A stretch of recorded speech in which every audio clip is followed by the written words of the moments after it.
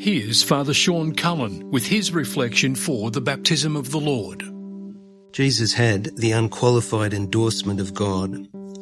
On the day of his baptism, the voice from heaven said, "You are my beloved Son, on you my favour rests."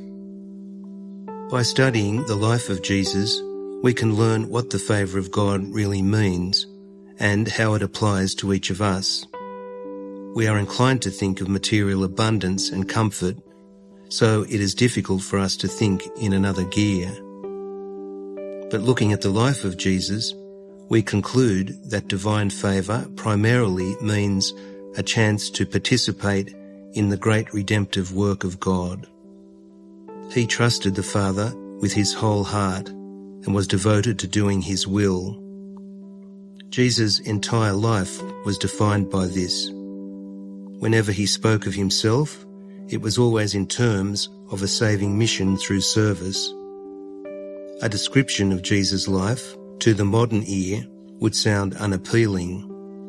No permanent home, no steady income, no stable routine. None of this mattered to Jesus because he was involved in the work of his Father, a work to which he was committed with single-minded resolve.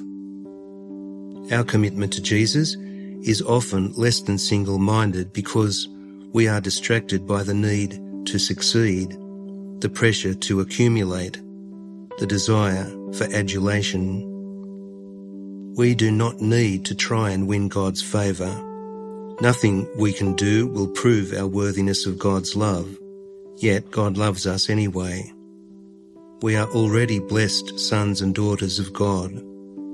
We just need to find our place in God's great work of redemption.